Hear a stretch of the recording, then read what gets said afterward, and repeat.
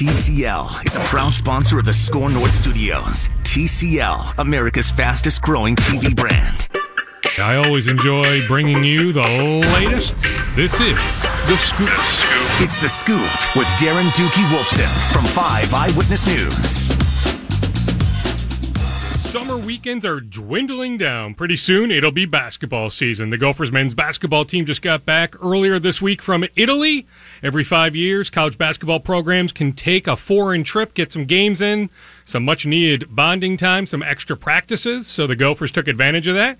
They went to Italy. Joining us now to recap the trip, talk all things Gophers men's basketball, it is head coach Richard Pitino entering, what is this now, year 7? Yeah, I think it's year 7, right? Season 7 at least, because the years overlap when it comes to basketball seasons. This is Scoop Podcast episode 249, right here on Score North. ScoreNorth.com, 1500 AM. Hopefully you have the Score North app. It's free. If you have it on your mobile device, you're eligible to win all sorts of prizes. So yes, I'm biased, but I highly recommend making sure you have the Score North app. All right, let's start with head coach of the Gophers, Richard Pitino. Richard, appreciate your time. Presumably you're tan, you're rested. Are you all the way back though, or does it take, a good 3, 4, 5, 6 days after traveling overseas just to get back mentally and physically in a good spot? Yeah, probably 2 days. The hard part is when you get back and it's like 3 in the afternoon and you're exhausted. You want to go to bed. You got to fight through that and get to about 9:30 or so, and then find a way to get back. So got 2 good nights sleep, but I had fun. I mean, it was a really, really good trip, and lucky to be a part of it. Is it possible to get a good night's sleep in your household with all those kids? Pretty rare. You got to go to bed early because they're waking you up. They're going to get you up early. We got Ava at 8. She'll sleep in, but Jack and Zoe are still getting you up pretty early. But it's fun. All right. Anything you learned about your team? I mean, all that bonding, all those days in Italy. Anything you learned about your team? So many new guys. I mean, anything you learned about your team that maybe you didn't know before you guys left? We're a really different team. Offensively, I think anytime, Jordan Murphy was a very, very unique player. To have a guy like him at the power forward spot who's not an outside threat, it's going to be different, from an offensive standpoint of what you're going to run and what you're going to do, because he was so productive in a unique way because he didn't shoot the 3. Mm-hmm. Normally, your 5-man's not going to shoot the 3. I mean, obviously, if you can get one that can, that's a great thing from an offensive standpoint of what you're going to run. So I think we're going to be much more 3-point shooting oriented than we've been in the past, which is fun, but what does that mean for your defense, your rebounding, things that I thought traditionally we were pretty good at over the last couple of years. So it's I feel like we've got a totally different team. We're looking at doing some different things, but it is a lot of fun to coach. What are some of those things you're looking at doing differently outside of taking more 3-pointers? Well, again, it's when you have, and it's not a knock on Jordan or any of those guys. They were very productive, but in a different type of way. So you tried to put them in different type of spots. We ran a lot of high-low type stuff with the 4 and the 5. So now when you have a power forward like Alihan, who's maybe more of a perimeter-oriented guy at the 4. Michael Hurt is a perimeter-oriented guy. Isaiah Enan, guys like that. You're going to do a little bit more 4-out, 1-in than what we were doing in the past. So, a little bit more of like it's a 4-around 1, picking and popping a little bit more instead of kind of jamming in there. A lot of our offense with, the guys last year was predicated on getting fouled, getting to the free throw line, where I'm not sure it'll be as much of that anymore.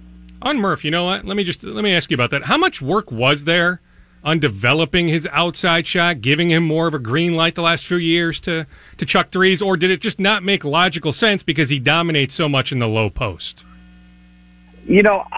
I've always been one to give my guys freedom, even if, shoot one early just to get your confidence going, I'm fine with. But I think with Murph, it was one of those things that I want to say he hit one versus Louisville, maybe. I know he hit one in the towards the end of the year, and maybe even 2. But I think for Murph, it was like he kind of knew where his bread was buttered, so it wasn't really anything that we had to dive too much into. But, I mean, he had the green light to do it. We ran a lot of – anytime you run a ball screen and you pop a guy and he catches the ball on the perimeter, they got to make a decision of what they're going to do. And Murph was really, really good at putting it on the bounce and getting to the rim from the top or from the elbow. So I think he was smart enough to know, let's not deviate too much from what's really working.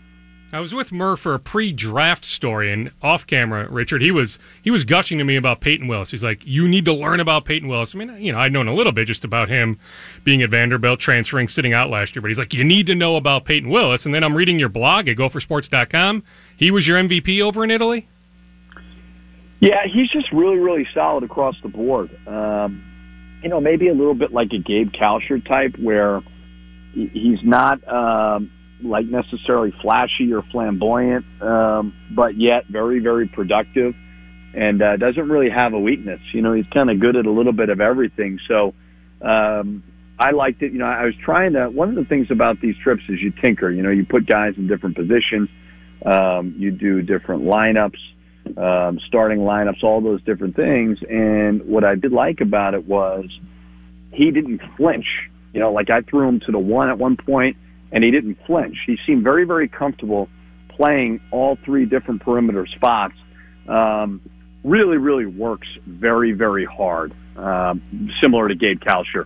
They're almost the two, after every single practice, maybe Michael Hurd as well, where they're going to stay after. They're not, they're never just running to the locker room. And he just keeps chipping away at it. He's a grinder. And I think that's why, everybody's he's in great shape right now, where it may take some other guys a little bit more. And I think just because that commitment level every single second of the day, I think Peyton will be able to help us right away. Wait, so you said he doesn't have a weakness? He defends really well too? I mean, everybody's got weaknesses, but I think that he's just, like I said, I think he's solid across the board. I just think that he can do a little bit of everything. He's got a nice mid-range game. He can shoot the three. He can go off the bounce. He's a solid defender as well. I mean, he's a smart player. He knows how to play the game. All right, so you said you experimented a little bit with him at the one. I mean, outside of Oturu at the five, when you have the other four guys out there at different points during the season, I mean, are we almost getting away from marrying guys to positions like this guy is the one, this guy is the two, where you have guys where it really doesn't matter if they're the 1, 2, 3, or 4? Pretty much.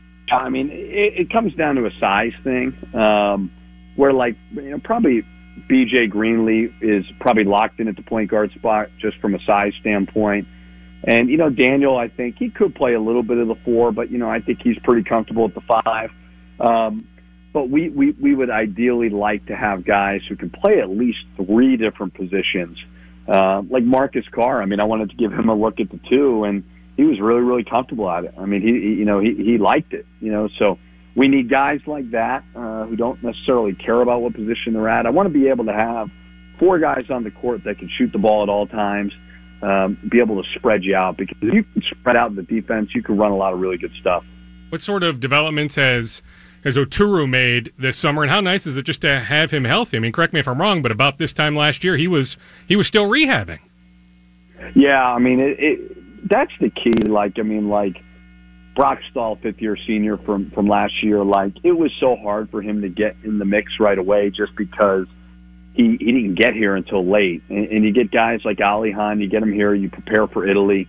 Even Isaiah, just to get him in a little bit early, so that they understand everything, it's huge. And with Daniel, he didn't really have an off season, so it's very, very important for him to take the next step for us, because he's got the talent. There's no doubt about it. I mean, he is extremely talented as any big guy in the country, or in our conference, I should say. So we need him to be, put on. We need him to. Continue to develop his low post skills, as well as he can step out and he can knock down a 3. But I think what he's really good at is if guys close out on him, he's a really good kind of drive it by you guy. He can really get to the rim as well. Is that Bernie barking in the background? That's Bernie. Bernie's being very annoying. But, the problem is when you got to do a podcast, there's only so many places you can go because your kids are going to follow you around the house. Yes. So then you go outside with the dog, and then cars drive by. So these are the tough decisions I had to make. but I had to do it for you, Doogie, because I couldn't miss being on this podcast. I appreciate that, Richard. How old is Bernie now? Bernie's getting old. Bernie's about 9 years old. We got him in Florida when I worked at the University of Florida, and he's slowing down a little bit, but he's doing well. You don't know this. We actually shared the same vet. So it was, I don't know, a handful of months ago. I'm in there. We rescued a dog. So, there's some challenges there. Like, this was his first time at the vet that we share. And your wife was there actually with Bernie, but I didn't have a time to talk to Jill because our dog was out of control. He was peeing inside there. He was marking his territory. But we actually share a vet, if you would believe that. I didn't know that. Nor do I know where the vet is because I'm not real involved with taking Bernie to the vet. So you learn something new every day. Well, there you go. All right, on Isaiah, I don't even know how to say his last name. A mutual friend of ours, Damian Johnson, former Gopher, head coach at North St. Paul High School. He was on social media a few weeks ago making the Kevin Durant comparison. And I'm like, Damian, let's just slow down a little bit. I see the potential. I think he has a chance from everything I can gather, but he needs some time, right? I mean, he's still swimming a ton right now, Isaiah. Yeah, he reminds me of Daniel a little bit. Not at the position, but he does things that you're like, wow, this guy's going to be a really, really good player. But it's still going to take him some time. I mean, the Kevin Durant thing is natural because he's tall, he's long, and he's thin, and he can shoot the three. He's obviously not Kevin Durant. I mean, obviously that's a good guy for him to look up to. I mean, I told him, that needs to be the guy that you watch and try to model your game after. But he's what's interesting for him is, he's thin, so he needs to put on some weight.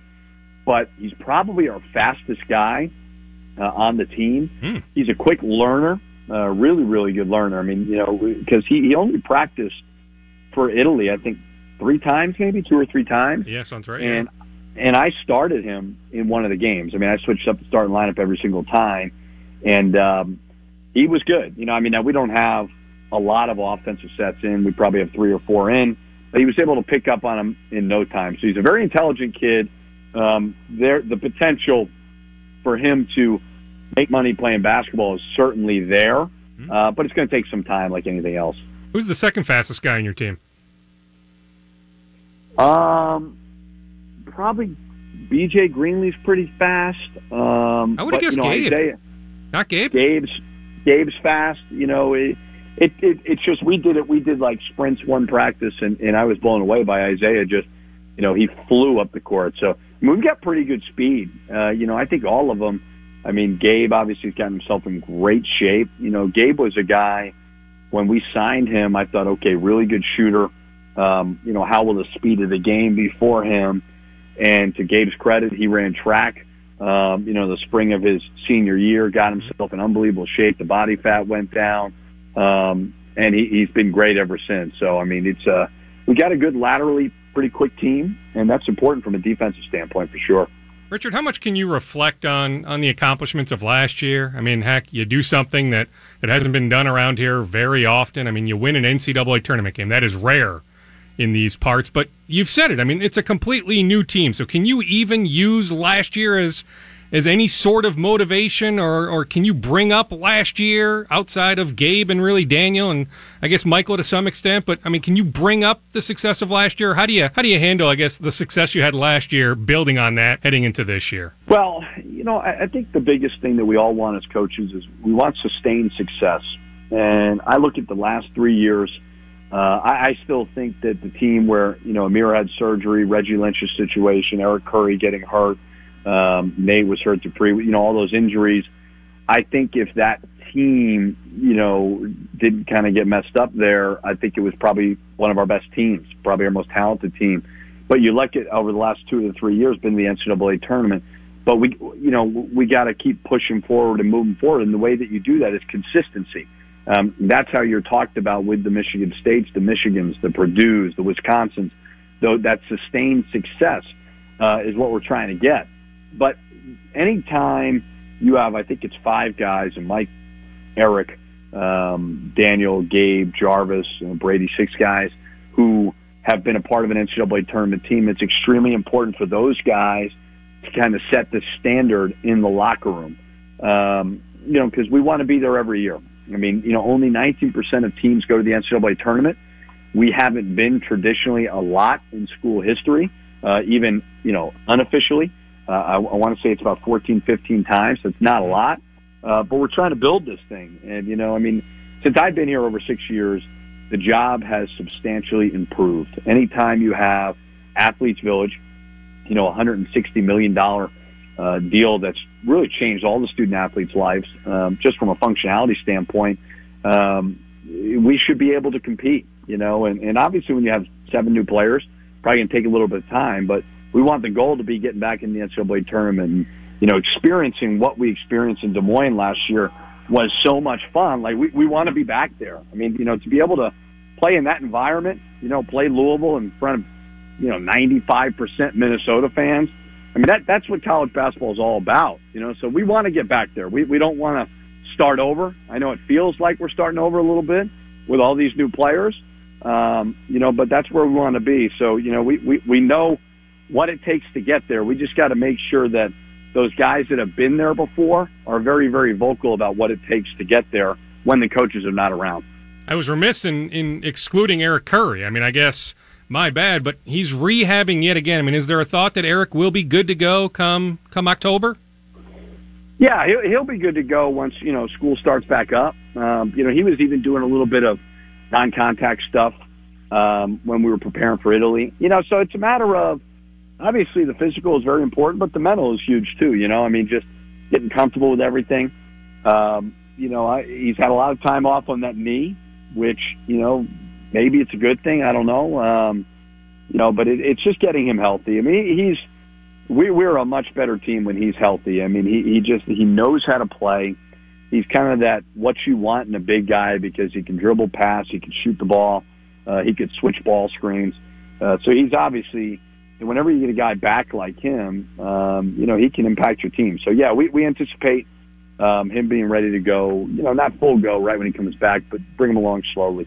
Do you anticipate the schedule being released pretty soon? You have another Power 6 opponent and an unnamed or an unsourced out Power 6 opponent coming to Williams Arena? We do, yeah. We're the biggest thing we're trying to do right now is get all the contracts signed. I think we got one more that we're just trying to fill out the paperwork on, and get the contract back, and then we'll release it. So, from what I can talk about, I mean, obviously Oklahoma and Sioux Falls is a great opponent. Mm-hmm. Oklahoma State, I think a lot of people are talking positively about them, playing them in Tulsa, going at Utah, which is always a tough place to play.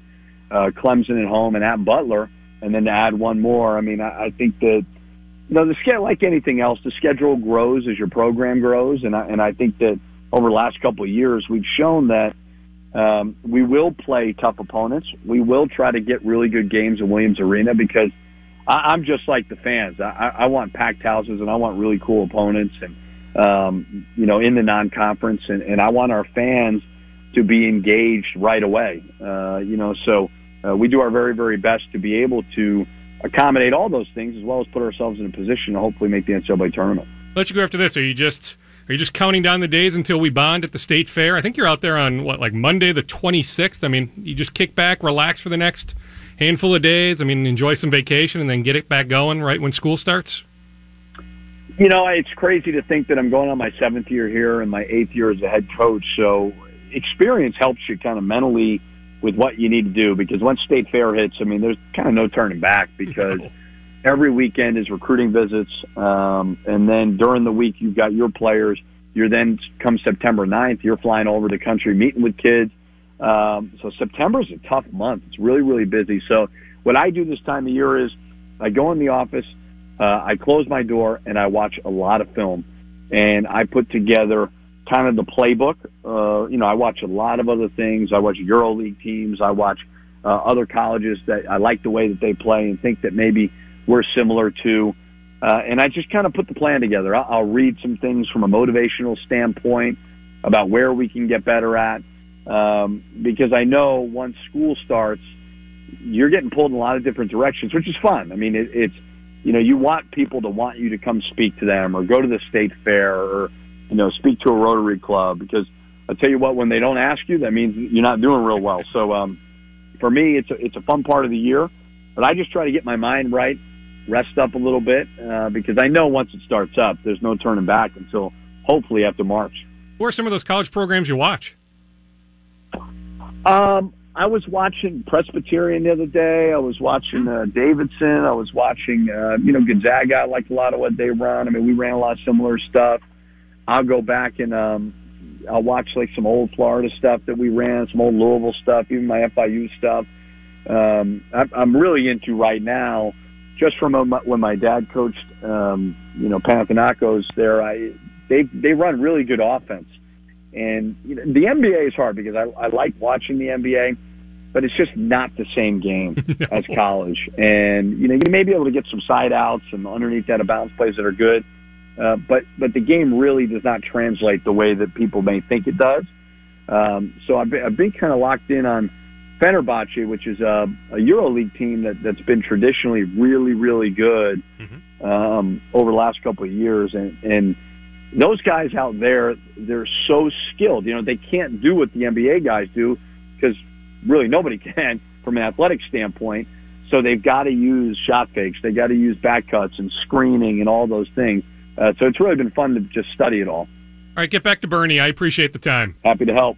You got it. Always a fun conversation. He's very candid. I highly recommend his blog, which he updates pretty regularly at gophersports.com. Entering year 7, he is the Gophers men's basketball head coach. It is Richard Pitino. Always appreciate when he has time for the Scoop podcast. Special thanks to Hope Fieldhouse for keeping the podcast on the air. HopeFieldhouse.org. It's a cause that is special to me. Maybe you've heard the spots. You've heard me talk about Hope Fieldhouse. Bottom line, it's all about helping athletes with disabilities. If you want to give athletes a home, a permanent home, like the Dakota Hawks don't have a permanent home. They win adapted hockey state title after state title, yet they don't have a permanent home, a place they can call home. They can now. They can have Hope Fieldhouse, but Hope Fieldhouse needs a little bit more money to push across the finish line. If you can donate $1, $5, $10, whatever it is, tax deductible, go to hopefieldhouse.org. Please help out a very worthy cause. Coming up, an update on the Wild's GM search, and we'll hear from Laquan Treadwell of the Vikings on the trade rumors swirling around. Stay with us. It is the Scoop Podcast.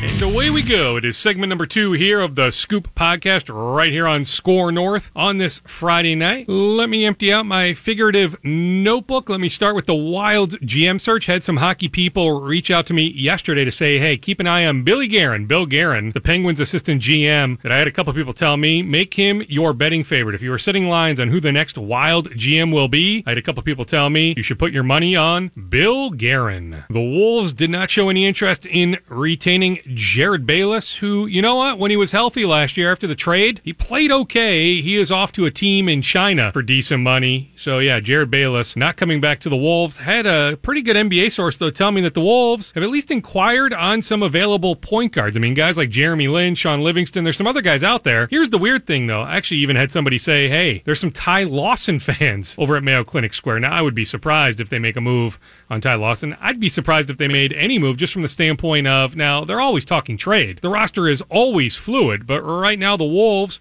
are at the max 15 contracts. Plus, they have 2 guys on 2-way contracts. So really, I mean, they'll sign some guys to Exhibit 10 deals, like Jordan Murphy, the former Gopher. I'm pretty sure he's a safe bet to end up with an Exhibit 10 with the Wolves, end up with the Iowa Wolves, their G League affiliate. But I would be surprised if they added another contract because Tyrone Wallace, the former LA Clipper, is not even among the 15. So Jalen Noel, when he signed, when was that, last week, he was number 15. The big man from LSU, Reed, got a standard NBA contract. They are at 15. That is the max. Now, you can carry 20 contracts right now. You don't need to get to 15 until the start of the season, but what's the point? So I guess I would be mildly surprised, but hey, Gerson Rosas is always thinking about tinkering the roster. He is always on the phone. Trust me, he is aggressive in that regard. So we'll keep an eye on that. The Twins had interest in a minor league deal with former Diamondbacks reliever Greg Holland, but as somebody in the know told me, the wheels were in motion right after Arizona cut the cord on Holland that he would sign with the Washington Nationals, and indeed, a couple days ago, Greg Holland signed a minor league deal with the Washington Nationals. So he is not coming to the Twins, but the Twins are still on the lookout for help. Shameless plug for my Twitter feed, at Brad D. Wolfs on KSTP had the scoop earlier this week that the Twins brought back Ryan O'Rourke. He is now a AAA Rochester, made it to the majors a couple years ago with the Twins. He's a lefty, so, hey, they are willing to roll the dice on some guys on minor league deals. There's been a lot of relievers cut loose the last handful of days. Guys like Tony Sipp are still out there, so the Twins are constantly on the lookout. They are on the lookout for pitching help as we get closer to September. I was out and about a bunch this week for the TV job, for my Channel 5 job. Among my stops, it was on Monday. I was over at SMB's football practice. That's the co-op. St. Paul Academy, Blake, and Minnehaha Academy. They have a bunch of high-level Division I players, including Jalen Suggs, including Caden Johnson, and including Terry Lockett. They don't have Craig McDonald, who's off to Iowa State. That's a whole nother story. But Craig, it sounds like, is not going to a prep school, that he's going to finish his senior year, at least graduate early, then head down to Ames, Iowa in January to join the Cyclones for winter workouts. But they should have 4 Division I players. Right now, they have 3 with an offensive lineman that's young that looks like in a couple years he'll be a Division I recruit. So they are loaded. Caden Johnson is the state's #1 football recruit in the class of 2020. Here is a recruiting update from Caden. I've been to Wisconsin. That was my first official visit.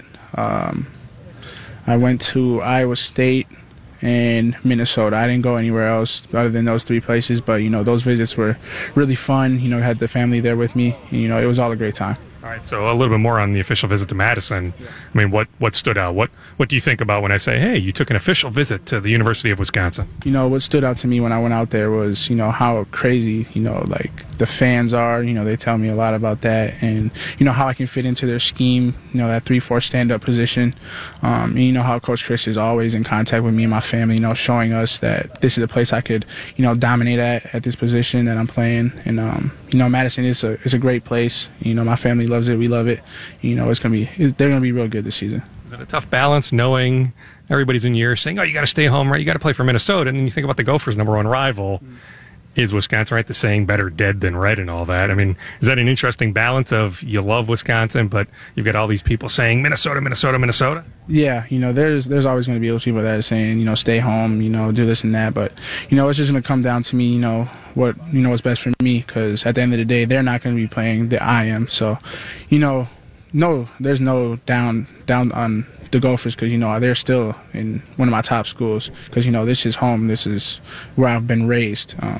But, that rivalry, it doesn't, affect me at all. I'm just making sure I keep my eyes open to all my options and making sure I'm making the right decision. Do you have any sort of timeline, like, when the season ends, like, hopefully it's prep bowl late November, and then maybe it's early December that you commit? Might you commit even before the first game, August 31st? Do you have a timeline? No, the timeline is kind of off a little bit. I'm not sure when. I've been talking to my parents about it, maybe before or after the season. But, I still got to, sit down, weigh down my options, because there's a lot of schools that have been in contact with me, that are potentially going to offer me during my senior year. Hopefully, that comes in.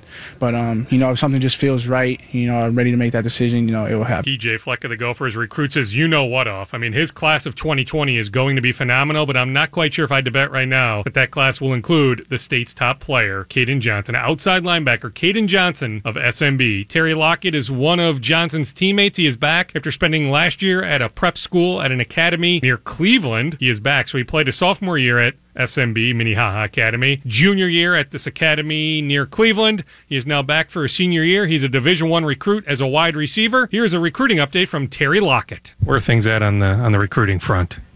We're getting close to the season. I know some of the colleges that recruit me starting to get into their fall camps, and games are coming up. So definitely want to get my official visit coming up. And where will you officially visit? Probably my first one, probably Michigan State. Probably go to their first game, opening game. That'll be good. And then who else is in your mix? So Michigan State, and you're going to visit Michigan State, but who else is after you, Big Ten? Definitely Minnesota, Nebraska. They've been hitting me a lot. Wisconsin, and Purdue. That's probably my top right now, as far as right now. Will you get over to a Gophers practice, or have you been over to a Gophers practice the last couple of weeks? Yeah, I definitely been to them around campus the most. Yeah, it's hometown, so I'm always over there. I might hit up a game this year for them too. So, I mean, what's that bond like? I mean, I know how relentless PJ Fleck is on the recruiting front. I mean, what's your relationship like with PJ? We're pretty tight. He takes me on a daily. So it's same with Coach Simon, the receiver coach. So they definitely know how to keep in touch with me. Yeah. We wrap up this segment of the Scoop podcast with a conversation I had yesterday with Laquan Treadwell of the Vikings. In this conversation, among topics he addresses are the trade rumors swirling around. Now, I'm not quite sure Albert Breer of SI is passing along earth-shattering information. Of course, if the Vikings get any sort of conditional draft pick offered for Laquan Treadwell, they are going to listen. Chad Beebe is the clear-cut number 3 receiver, so where does Laquan fit in? But I'm not quite sure anything is on the cusp of happening. But anyway, Laquan does address the trade talk. It's kind of the dog days of camp, if not beyond the dog days. But when your wife's here and you can bond with her after practice, just how much of a smile does that put on your face? Every day is good seeing my wife. She's here every day, so it's part of our life. So we embrace it. We love it. We enjoy it. How much does she keep you even keeled, where you're not getting too high but not getting too low? Yeah, that's part of being married. It's a balance. It's a balance with career and out the field life. So, just recently married, so it's fun times right now. Everything is good. Everything is good at home. Everything's good on the field, and it brings peace when you come out and you know everything is good and you working your you're working your tail off and putting your best effort on the field. When you say recently married, this calendar year? March 3rd. Okay, so the off season, right before OTAs began and everything. Things ramped up, yeah. It was really fun though. We did it in here at the church, and then I proposed back at my university where I first met her. So it was a really nice, coming full circle. What about the honeymoon? Did you guys go back to Oxford? Nah, we didn't. We just kind of chilled, yeah. But maybe at some point here you can, maybe after the season, go somewhere exotic. Absolutely. Well, probably not exotic, but definitely we'll go somewhere and enjoy the first year of being married and talk about our experience and what we loved and what we learned and what we grew from, and just continue to build on our marriage. One preseason game in, a lot of practices in. How do you evaluate things? Practice has been really good. Preseason I probably could have made a better decision on the block, but other than that, I did pretty good in the game. Alignment, assignment, doing everything good, playing good. First game is always kind of for figuring itself out, I would say, and it was fun. It was fun to be back out there.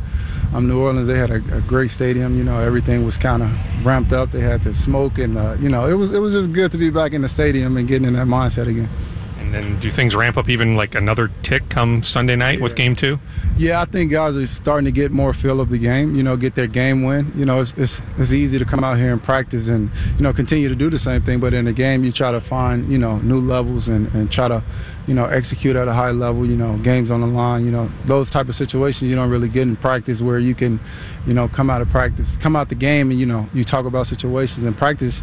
You just work, and then you go watch film on it. But in the game, it's kind of putting it all together in one piece and one puzzle. So that's probably the biggest difference. So it's just, taking the coaching from the first game to the second game and, adding on to it every game. And then, coming out playing your best week 1 and adding on that. Have you heard, through your agent or anybody, that SI.com, Albert Breer, has a report that you're on the trading block? If you're not aware of that, when I say that, what's your reaction? I don't really have a reaction because that's not something I want to focus on. If it happens, it happens. But I embrace every day. I get away from the media now, and that's helped me grow a lot as a person, as a person around the building and being more in my present moment. And just working. Just that's all I focus on, coming out and working and kind of gravitating toward better thoughts and if I'm always in the media, that's never going to feed me anything positive, and it hasn't done that to this point. So I just focus on what's in the building, my teammates, coming out to practice, working hard, because if I allow that media to get in my head, I'll bring a different type of emotion and energy and something from the outside into the building and may cause something that I don't want. So I just focus on the positive things and, work every day and come out and give my best for my teammates. That was Vikings wide receiver Laquan Treadwell. When we come back, a cause that is near and dear to my heart. ScoreNorth.com.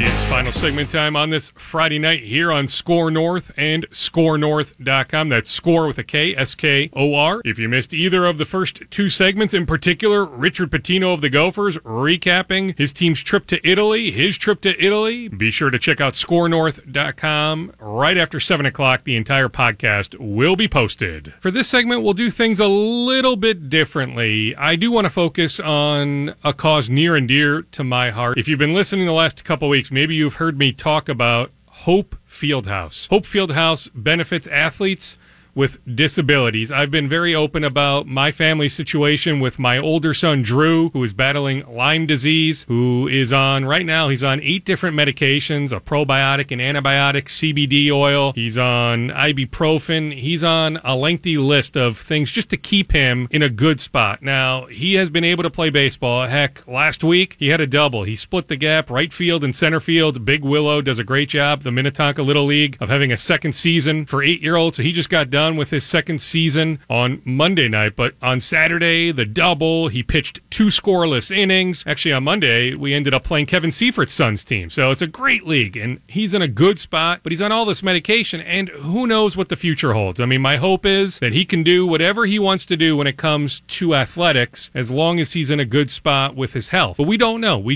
don't know what the future holds. I do know, though, with 2 sons that play numerous sports, the benefits of athletics, learning about teamwork, learning about competition, learning about how to treat others. There are so many life lessons associated with sports, and Dan Corley is going to join us. Dan Corley spearheaded this mission many, many months ago called Hope Fieldhouse, and Hope Fieldhouse's mission is to provide a central location for athletes with disabilities. And while Drew, affectionately known as Droogie, is in a good spot right now, I didn't know what spot he would be in going back to late April into May if he could play with all his friends. But I do know that regardless, he always wanted to play. I didn't know if he could play conventional Little League. I do know this much, though. His passion for sports is through the roof. It is unbelievable. So I want to do all I can for any athlete of any age, in particular kids, younger kids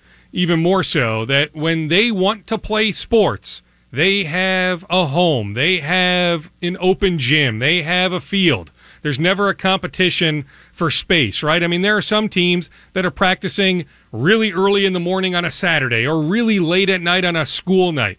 Dan Corley, once he gets Hope Fieldhouse up and running, is going to ensure that athletes with disabilities have a place they can call home. That court time is not an issue. And I'm telling you, my passion for youth athletics is as strong as it's ever been, especially after the summer that my wife and I have had to deal with our older son, just making sure he is in a good spot to be able to do what he is really passionate about. So I am super passionate about this cause. HopeFieldhouse.org for more information. But let me bring Dan Corley into the conversation. He can describe his mission way better than I can. My hope is, even if it's $1, $2, $5, that you can help out. Dan, I appreciate your time on this Friday night. In the intro to this segment, I laid out what Hope Fieldhouse is hoping to accomplish, but hey, I could do that a million times. I can't do it as well as you can do it, because this is your brainchild, and you've done so much work to get everything off the ground. I mean, it's one thing, Dan, to have this idea, right, but then to actually put it into motion, right? It's one thing to talk something out, but it's another thing to actually have action. You're almost across the finish line. Just describe to me, to the audience, what your background is and why Hope Fieldhouse means so much to you. Well, first of all, Doogie, thanks so much for having me on the program. Long-time listener, and just love what you do. I appreciate that. You're the one. Your check is in the mail. Thank you.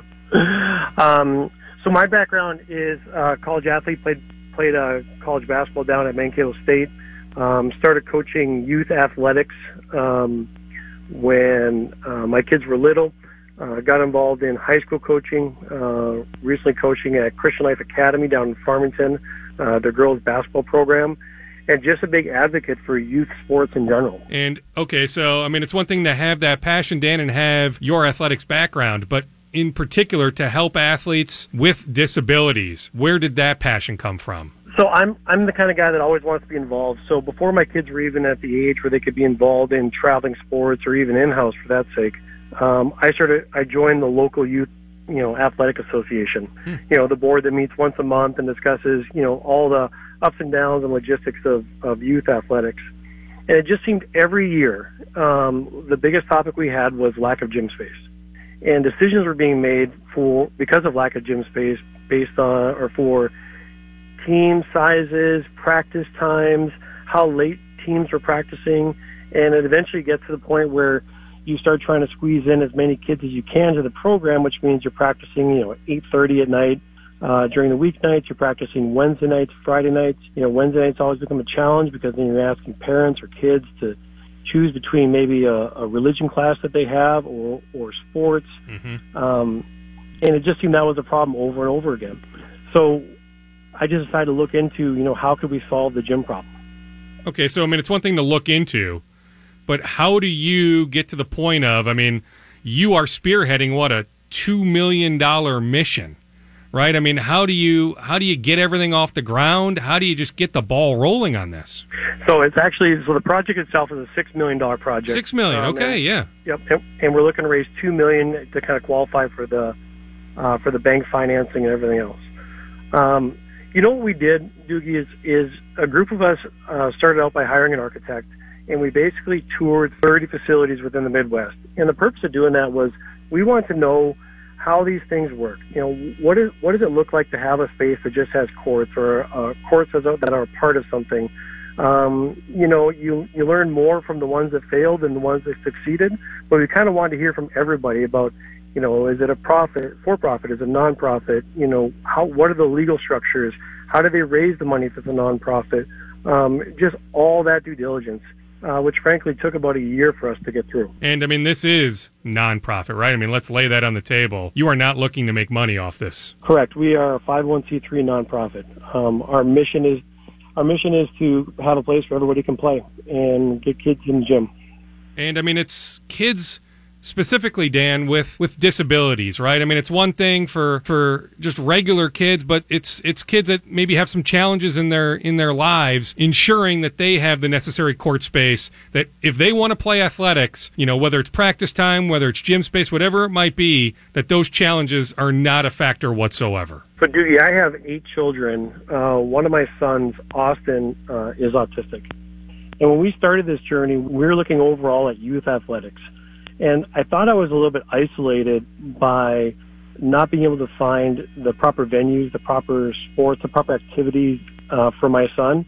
And frankly, we had so much going on with the other kids with their sports that my son always kind of got pushed aside. So as we toured all these facilities and we started having focus groups with parents and coaches and everything else, my eyes were really open. And here's the problem that's happening in our market right now. You have all these club sports. You have these AAU clubs, Junior Olympic. You have these year-round basketball, volleyball, name your indoor sport academies. And what they're doing is they're consuming up a lot of the gym space. And so you have groups like the Dakota Hawks, which is our local adaptive athletic high school team in the Dakota County area, really struggling to find places to play. And, this is an organization, the Dakota Hawks, that has won state championships yet doesn't have an actual gym to play their games in. They go from high school to high school, community center to community center. Yeah, that's ridiculous, Dan. That's just give me a break. I agree, and my eyes were just open to it, and I realized that besides just the youth portion of it, getting kids off the iPad and getting them in the gym, and all the benefits that has on it, that where we're really going to stick out and where we can really change lives is by having a heart and passion for kids with special needs and making sure that they have a place to play, and not just any old place, but a place that has sound absorption, that has light sensitivity, being able to dim lights and do that type of stuff, and then have staff that's trained and able to handle different situations. All right, so where are things at, Dan? Just lay out to the audience, where Hope Fieldhouse will be constructed, where you are at in terms of just construction. Is the shovel in the ground? How far along are you with this process? How far from now will Hope Fieldhouse open? So we, like I said, it's a $6 million project, and we need to raise just north of $2 million. And we started this project. We started actually the fundraising part of this project 18 months ago. So far, we've raised about $1.9 million, and that's come from $1 at a time at our local, Leprechaun Days, to $50,000 donation from Kirk Cousins, $75,000 donation from Tom Compton. Paul's Pals is a great partner of ours. Everyone has been donating. Sorry, do you guys struggle with that one? Mark that one down. We've been reaching out to both individuals and corporations about these donations, and which has been amazing since we only have one full-time employee. Everything else is just done on volunteer basis.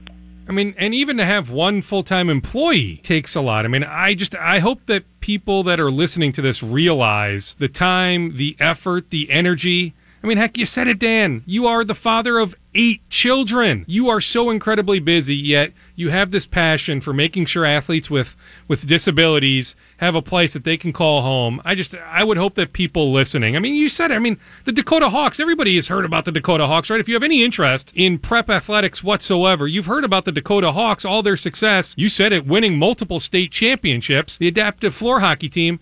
And they literally, Dan, don't have a home gym. Like, it's a legit struggle just to find space for them to practice on a weekly basis? Correct. And even worse than that is parents have to haul equipment down from location to location.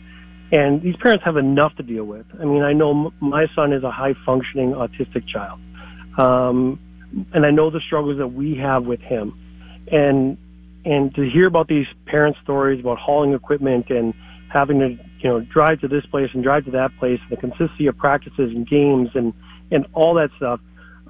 That's why we're proud to say that the Hawks are going to be based out of Hope Fieldhouse. They will do all their practicing. We've incorporated storage within the facility for them with no charge, that we can store their floor hockey equipment, the softball equipment, everything that they need, jerseys, whatever, and we can just eliminate that problem for them. All right, so South Metro, but really, I mean, heck, if an athlete with disabilities, is part of a team that is East Metro, North Metro, I mean, you're open arms for any team that wants to have an opportunity to practice or play at Hope Fieldhouse. We are doing. Over this process, what we found is there's so many organizations that want to do really good things, but they lack either the funds to pay for like a top-notch facility, or organizationally they're just not set up that way yet. And so what we want to be is we want to be a home for those organizations. And if there's not enough of those organizations to fill, and we're seeing other gaps in the community, then we'll do the programming ourselves. But our goal is to partner with different groups that can provide programming. There's a group, I don't know if you're familiar with Unified Sports. The Unified Sports is where it's a Special Olympics program that has where you have 3 kids with special needs, and then you have 3 kids without those disabilities, and they get to play on teams together. So volleyball is a perfect example where you can have three kids with special needs on the same team with 3 kids without the disabilities, and be able to play semi-competitive games, so at least everyone is getting a chance to play. I mean, I wish people had the opportunity. I mean, there's a guy that works at Augsburg University. He's their sports information director, but he also does stats for the Wolves. So, I've done some stories on Augsburg athletes over the years just with my TV gig, but he also does stats for Wolves games. So I see him at Target Center on a pretty regular basis. Just you go to any home game and he's there, and he volunteers. His name is Don Stoner. He volunteers for Special Olympics, and he constantly posts on his Facebook page that nothing he does brings him more joy, Dan, than being around those athletes, seeing the joy on their faces. And that's essentially what you're trying to accomplish, making sure that regardless of what's going on in an individual's life, that they have every opportunity to play what they want to play. Correct. I mean, my son is part of Miracle League, which is a great organization here in the Twin Cities. And so my son plays softball on Tuesdays and Thursday nights. And when he plays with kids who have cognitive impairments and physical impairments. And every hit, there is a smile, there is laughing, there is cheering from the parents, there's high-fiving when you get to first base. And every game always ends in a tie. Both teams, and my son just comes home and he's so excited about the game that he played, or the catch he had, or the hit he had. He doesn't care about the wins or losses, but he cares that he gets to be out there just like every other kid. And I just think, as a society, we can do better than we're doing right now. And Hope Fieldhouse is step one of helping make that happen. And if somebody wants to donate $1, you take it, right, Dan? I mean, hopefully people can donate more than that, but if it's as simple as $1, $2, whatever it might be, hopefieldhouse.org. If they go to the website, it's easy for them to make a donation? It's right on the front page to make a donation. Obviously, a donation of any size is appreciated. We do have sponsorship opportunities, Doogie. Like Tom Compton is a perfect example of a local Rosemount kid excited about this project, donated $75,000, and we're going to name the fitness center after him. We're playing with Street Out of Compton, but we're not too sure exactly what the fitness center name is going to be right now. So we have sponsorship opportunities as well, and based on our feasibility study, Doogie, we estimate that 50 to 100,000 adults and kids are be coming through this facility on an annual basis. And you so mentioned it's a great opportunity to get some exposure for a person or a business or somebody like that might want to get that. So for more information, to make a donation, or just for information, hopefieldhouse.org. You touched on Kirk Cousins, who's a Rosemount resident, right? He lives right there in Rosemount. He made a sizable donation. And isn't there also a hook, Dan, where C.J. Ham, Vikings running back / fullback, I can promise you from being at training camp just about every day the last few weeks, I had a nice conversation with Kennedy Palamalu recently that, trust me, C.J. Ham is going to be a pretty sizable part of the Vikings offense this year. If you merely make a donation of, what is it, Dan, $50? I mean, hopefully it's more than that, but merely $50, you'll be entered into a drawing to meet and greet and hang out with C.J. Ham, right? Yeah, C.J.'s been a great advocate for us, lives in Rosemount, passionate about kids' sports, youth athletics. So any donation of over $50 puts you in a drawing to do a meet and greet with C.J. Nice. Are him and Kirk even neighbors? No, Kirk lives in the north side of Rosemount, kind of the Mendota Heights, Inver Grove Heights area. But he is a Rosemount School District resident.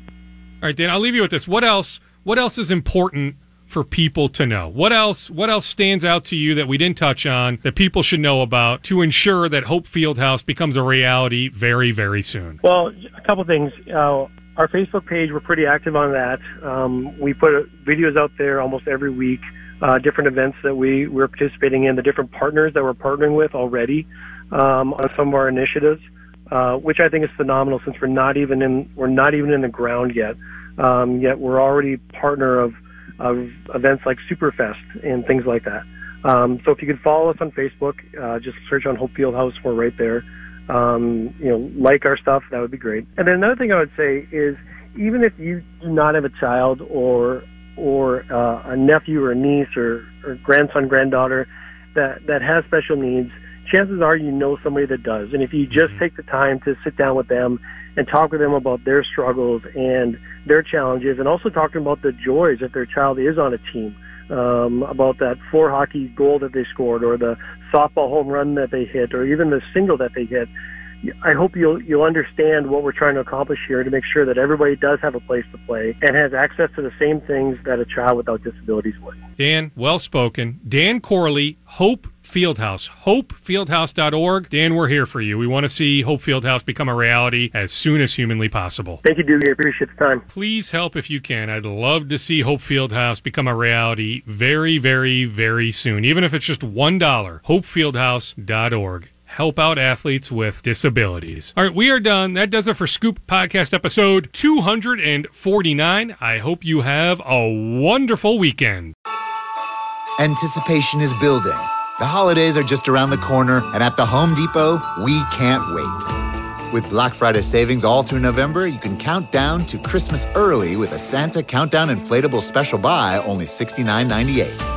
Or anticipate when friends and family come to visit with an entrance full of LED lights that will welcome them and the holidays with open arms. Get the holiday magic started early. The Home Depot. How doers get more done. Any workout, any mood, anytime. That's what the Peloton Tread is all about. From interval runs that motivate you to go the extra mile, power walks that work up a sweat, rolling hill hikes for you to enjoy, and full-body boot camps to hit your goals. Plus, thousands of workouts that go beyond the tread. Strength programs, core classes, yoga, Pilates, and even boxing. Everything you need on and off the Peloton Tread. Experience it all for yourself with a 30-day home trial. Learn more at onepeloton.com.